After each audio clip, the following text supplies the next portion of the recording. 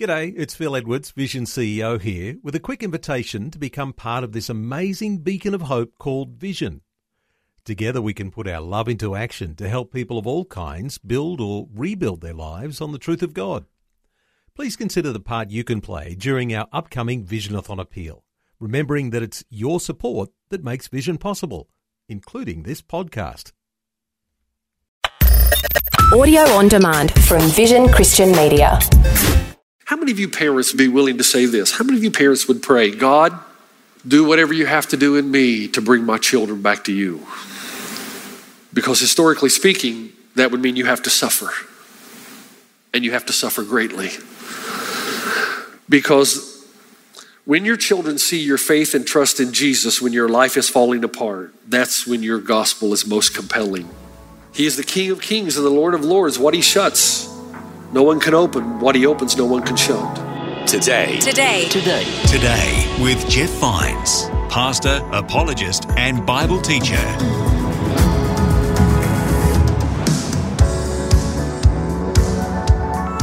Hello, my name is Bill, and this is Today with Jeff Vines. I'm glad you've joined me to hear the rest of this message about a spiritual heart check. Pastor Jeff is partway through this message, so if you need to, head to wherever you get your podcasts and listen to part 1 of Open Doors, Closed Doors. Pastor Jeff is reading from Revelation chapter 3, and we're hearing how the first Christians approached situations when doors open or doors close. Here's Pastor Jeff with the rest of this message.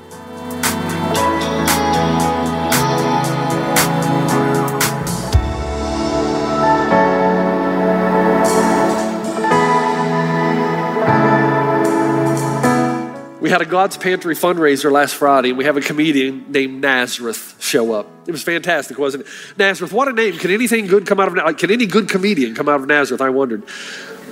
He told a story about a young man, and he told it so fast, I hope I can catch the gist of it here, but there was a young man who had a great, a successful life at a very young age, and he was being interviewed on the local radio station, and the host asked him if he had any regrets at all this far. And he said, yeah, I've got a few, but here's one. Evidently, when he was even younger, 5 of his friends decided that he would take his pet hamster, build a little parachute for it, and throw it off the 6th floor of an office building. Parachute was pretty good. So they dropped it, thought they would just catch him at the bottom, and the parachute worked better than they thought. So the wind got it, and he started kind of carrying it over the city. They watched the little hamsters. He went over the bay, over the island. They never found or saw him again. He said what was really interesting, a lady called into the radio station and said, wait a minute.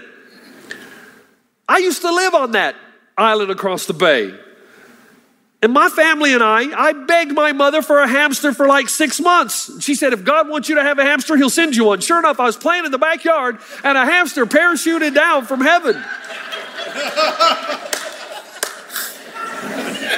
That's humorous, but who controls the winds that blow change into your lives? Everything that comes in, who controls the winds and the waves? Social sciences tell us we take credit for the good things that happen to us, but blame the world and everything else for the bad. But in Matthew 8:27, what kind of man is this? Even the winds and the waves obey him.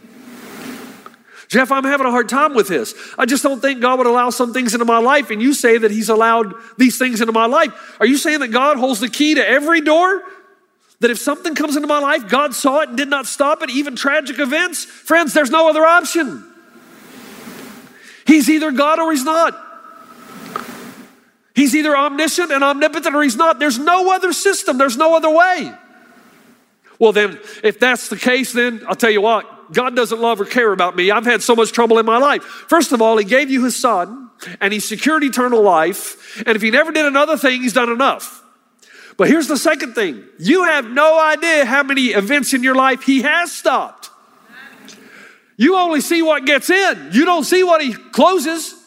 You think, man, if this is my life, I can't imagine. How much worse can it be? A lot more worse than you. Remember when we talked about Satan? He wants to destroy you completely. But God lets just enough in where it backfires and destroys him. But Jeff, God could have protected the 6 men who showed great courage in the story you told earlier. He could have spared Antipas In Pergamum, he could have spared all the disciples. You know, they all died horrible deaths. One of the things that I'm sorry, I just have to laugh at is when I see a preacher talk about how God never wants you to be sick, never wants you to be ill, and always wants you to be rich. And I think, dude, have you read the Bible? All the disciples died horrible deaths, and they all praised the name of Christ as they were dying. They said, praise be to God. You know how many times we read that? Praise be to God, may we be found worthy to share in his sufferings. Now I got to stop there. Could I do that? If I'm experiencing something tragic, now if a guy steals the golf cart and I get my clubs back, I can probably say praise be to God. But if something is wrong with someone that I love, I'm not sure I could say it. But they said, may we be found worthy to share his sufferings. When I was in seminary, I did a mini thesis on the problem of suffering. And you read again and again that they quoted Revelation and Hebrews 12. For the joy set before him, he endured the cross. So here's what they were praying. May we endure the crosses of our lives so that we too may open the door for people far from God to come near. That's amazing to me. Would I be willing to say, God, do in me what you need to do if it means people far from God would come near? And then my mind goes in this direction, if I can just be honest. Well, they didn't have that much to lose, you know. I mean, life was already bad. I mean, if they died, it wasn't that different really from the poverty. And then I start to realize that's my problem. I've got too much to lose. It happens when you become affluent. That somewhere along the line, those things become precious and suddenly your kingdom becomes more important than God's kingdom. But when you're on the poverty line and you don't have that much to lose and everything to gain, you're more than willing to give up your life because the die is gain, absent from the body, present with the Lord. In Fox's Book of Martyrs, one of the classic phrases goes like this: the church continued to grow, planted and rooted firmly in the doctrine of the apostles and watered plentifully with the blood of the saints. Do you see this? The kingdom of God became more real to them than the kingdom of man. And because the kingdom of God was more real to them than their own lives, and because they had a bigger picture than ease and convenience, because they lived for the redemption and salvation of everybody around them, they were willing to suffer if it meant people far from God would come near. Suffering is only temporary. The kingdom of God lasts forever. I wish I could tell you, I'm your pastor, and I wish I could tell you no matter what came into my life, I know I would say, praise be to God. I'm not so sure. I would want to. How many of you parents would be willing to say this? How many of you parents would pray, God, do whatever you have to do in me to bring my children back to you? Because historically speaking, that would mean you have to suffer. And you have to suffer greatly. Because when your children see your faith and trust in Jesus, when your life is falling apart, that's when your gospel is most compelling. He is the King of Kings and the Lord of Lords. What he shuts, no one can open. What he opens, no one can shut. Now let me give you a quid pro quo and then talk about the last symbol. You okay? Yes. We're still friends? Yes. Don't tempt God. One of my favorite comedians is Michael Jr. I wish I could be that funny. And Michael Jr. says, you know what, I love sports, but coach always told me, Michael, the things I'm teaching you here, it's not just about this game, you can apply it to life. And that resonates with me. And Michael pauses and he says, Coach, here's the thing about that statement. It's not true. I need you to stop saying it immediately. And then Michael Jr. says, I got a job right out of high school parking cars. And one of the cars was really nice, so I took it for a spin, a rather lengthy spin. The company found out, so my boss lost the account. And he's yelling and screaming at me, and I didn't know what to do. So I thought back to my high school football coach. And I looked at my boss and I said, you know what, man? You win some, you lose some. You can't let this one loss get you down. The important thing is I went out there and had fun. Don't do stupid things and then claim God sent this into your life to make you stronger. You drank yourself into oblivion. Your wife left you. Your children hate you. And you're saying, why did God open this door? You cheated on your wife, destroyed your family. Why did God close this door? You refused community. Then you experienced tragedy. And no one from the church came around to help you. And you say, why would God not open that door? There's no discipleship in your life. And now you don't feel the presence of God. Why does God hide from me? Why did he close this door? But the beauty of the gospel, ironically, is that some doors were not opened by God, but when repentance comes, he has the power to redeem them all. We had Pastor Phil's funeral in this place on Friday. I was supposed to be the last speaker. By the time I got up there, we'd been in here for 2 hours. And then another speaker came up that wasn't on the program. And then another speaker came up, and the last speaker that came up that wasn't on the program was Pastor Phil's son, with whom he had been estranged for 7 years. But the son came to the funeral, which surprised me. And as everybody told their testimony and witness about Pastor Phil and all the struggles of his life and yet how he served and loved everyone, it broke his son. And his son came up on the stage and just wept and looked to heaven and said, I'm so sorry, I didn't know my father. And he kept saying over and over, can you ever forgive me? Can you ever forgive me? Well, I'm over there and I'm thinking, what on earth do I have to say? I'm supposed to close the message out with a sermon. No way, man. I got up on the stage. I said, you just got your sermon. If the gospel is anything, it's forgiveness. Who do you need to forgive? And people came around him and they prayed, and it was like the Pastor Phil strikes again. The Spirit just descended into this place. People were weeping and crying and forgiving each other. Here's the thing, man. That hatred and bitterness that Pastor Phil's son felt, in one moment in time, repentance happened, and now God used him to open our eyes to repentance and forgiveness and reconciliation before it's too late. An alcoholic can actually become a voice for sobriety when he's redeemed. An adulterer can become a voice for faithfulness when she's redeemed. Isolationists can become a voice for community when they're redeemed. The point is this, according to the door and the key, when suffering comes into your life, it's not random. There's purpose to it for every child of God. It does not catch God by surprise. It is subject to his will and omniscience. The master artist is at work. The artist possesses absolute authority over the creation. There is a master artist. There's a grand designer. And what he opens, no one can shut. What he shuts, nobody can open. The Lord is my light and my salvation. What he closes, I will endure. What he opens, I will walk through courageously. This is the gospel. And I know if I would tell you that if you come to Christ, you're going to get rich, you're never going to have any problems, all your suffering's going to go away, this place will probably be packed. Remember what we said about tickling ears?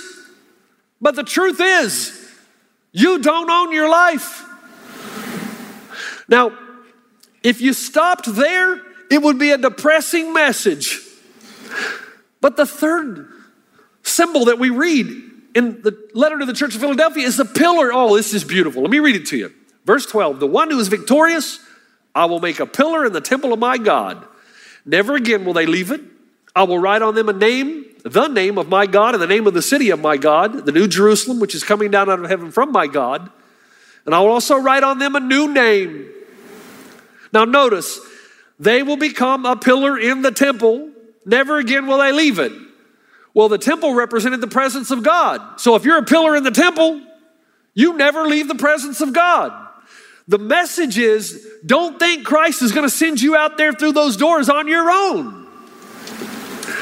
If you read the stories of people who have endured much, they'll tell you the fact that they got a special revelation of Jesus almost made the suffering worth it. Job said, before I had heard about you with my ears, now I've seen you with my eyes.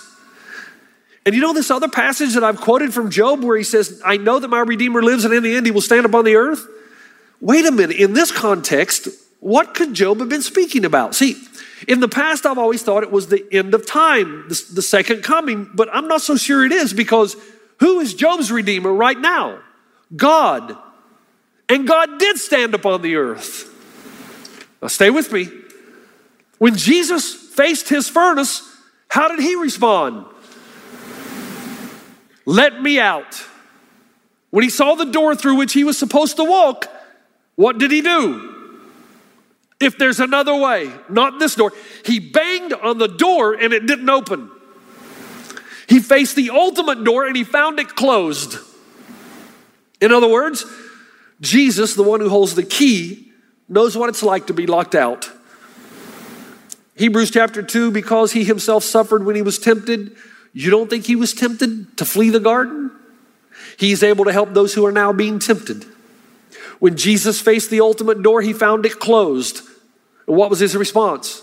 Not my will, yours be done. Remember, I asked you the question about if I told you, would you pray to God and say, do whatever you have to do in me that my children may come back to you? You know what Jesus said? You know what God said? You're all my children. I love you and I'll do whatever it takes to get you, even die myself. And in walking through the door of death and separation from God, Jesus walked through the only door that can really kill you. That's why the resurrection is so important, because he always has the final word. And whatever you lose on this earth, he will replace to an infinitely greater degree. That's why he can use you for his purposes. But if you're not a person who hyper endures, first of all, recognize that we don't hyper endure because we haven't lost ourselves yet. We think it's us and God. And God wants to know, no, it's God. To do with your life whatever he needs to do to help those who are far from God to come near. But I will go with you, and I will give you such endurance, and I'll give you such strength. I will give you a revelation of myself that you've never seen before, that together you and I will make it. You know, I've learned to pray in my life now. The older I get, the more I realize this. My prayer now is Psalm 23, only I pray it differently. God, whatever you do, make me lie down in green pastures. Lead me beside still waters. Restore my soul. Know that I am weak. And if you're going to open this door, go with me. Before I may have heard about you, but let my eyes see you. I read a book a few years ago about a Japanese-American POW, and the gist of the book basically was this: the torture, the death, the starvation, the cruelty. It was all so overwhelming that he said they never allowed themselves to laugh or cry. If they laughed, they were afraid they would start hoping, and there was no hope. If they cried, they were afraid they'd become so depressed they'd take their own lives. They became stoic.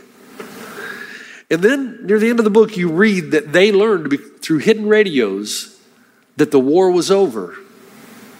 And even though the war was over, they're still being beaten. They're still suffering. It's going to take 2 more weeks before the war ended for them, before the news reached. But he says, but now we were able to laugh and cry because we knew that redemption was coming. Folks, those first Christians in Philadelphia, to them, since the resurrection was true, nothing else really mattered. And the sooner they could get to that life, the better. I am saying to you that my life is shallow because I don't live for the kingdom of God as much as I should. And that's part of the problem with affluence. I meet my African Christians in places like Zimbabwe who are more than willing to do whatever it takes for their friends who are far from God to come near. And yes, primarily because there's no other hope other than Jesus. I want to do something this weekend. I want you all to bow your heads, please. On every campus, I want you to bow your heads. And those of you whose life is going pretty good right now, good for you. I'm happy for you. But there's many around you, I promise, that brought such a burden into this place.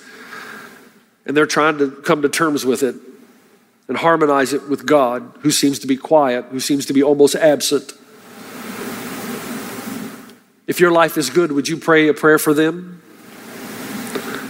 And if your life is a mess right now and you just are at the end of your rope, can you listen to my prayer for you? And would you embrace it? Let a pastor pray a pastoral prayer. God, I pray for my friends in this room who are suffering under such tribulation and trials. Maybe it's the death of a loved one. Maybe it's the sickness or illness of a child. Maybe it's financial disarray, economic depression. I don't know what it is, but it's heavy on their hearts. I pray, first of all, Lord, that you would open their eyes to the fact that you are the door and you have the keys, and nothing makes it into their lives, nothing that catches you by surprise. I pray that you would open their eyes, give them a revelation of yourself that sustains them. I pray that you would remind them that nothing comes into their lives over which you are not sovereign, that you have the power to permit, to stifle, to defeat, and that in your time you will, in your way. I pray that you would reveal to them how it is that you're going to use this to help people far from God come near, and how you're going to use it in their own lives to break away the chaff, that the wheat may grow up strong. And I pray for my brothers and sisters that you would, in the midst of this, while they're walking this path through a door that they would never choose for themselves, that you would make them lie down in green pastures, that you would lead them beside still waters, that you would restore their souls so that even as they walk through the valley of the shadow of death, they will fear no evil. And Father, I pray that you would send people around them to encourage them, to open their eyes to how this door you are asking them to walk through will progress the gospel, and that you would give them the ability to endure in order that those who are far from God may come near. In Jesus' name, everybody said, amen. Father, I thank you for every person in the room, and I pray that anything I said that is not consistent with your word, that it would just be like seed on the path and it would be scattered, it would not take root. But anything I said that is consistent with your word and your movement in our lives, that it would take a deep root, and it would go so deep that it would last for eternity. And in some way it would encourage my brothers and sisters who are facing such trials.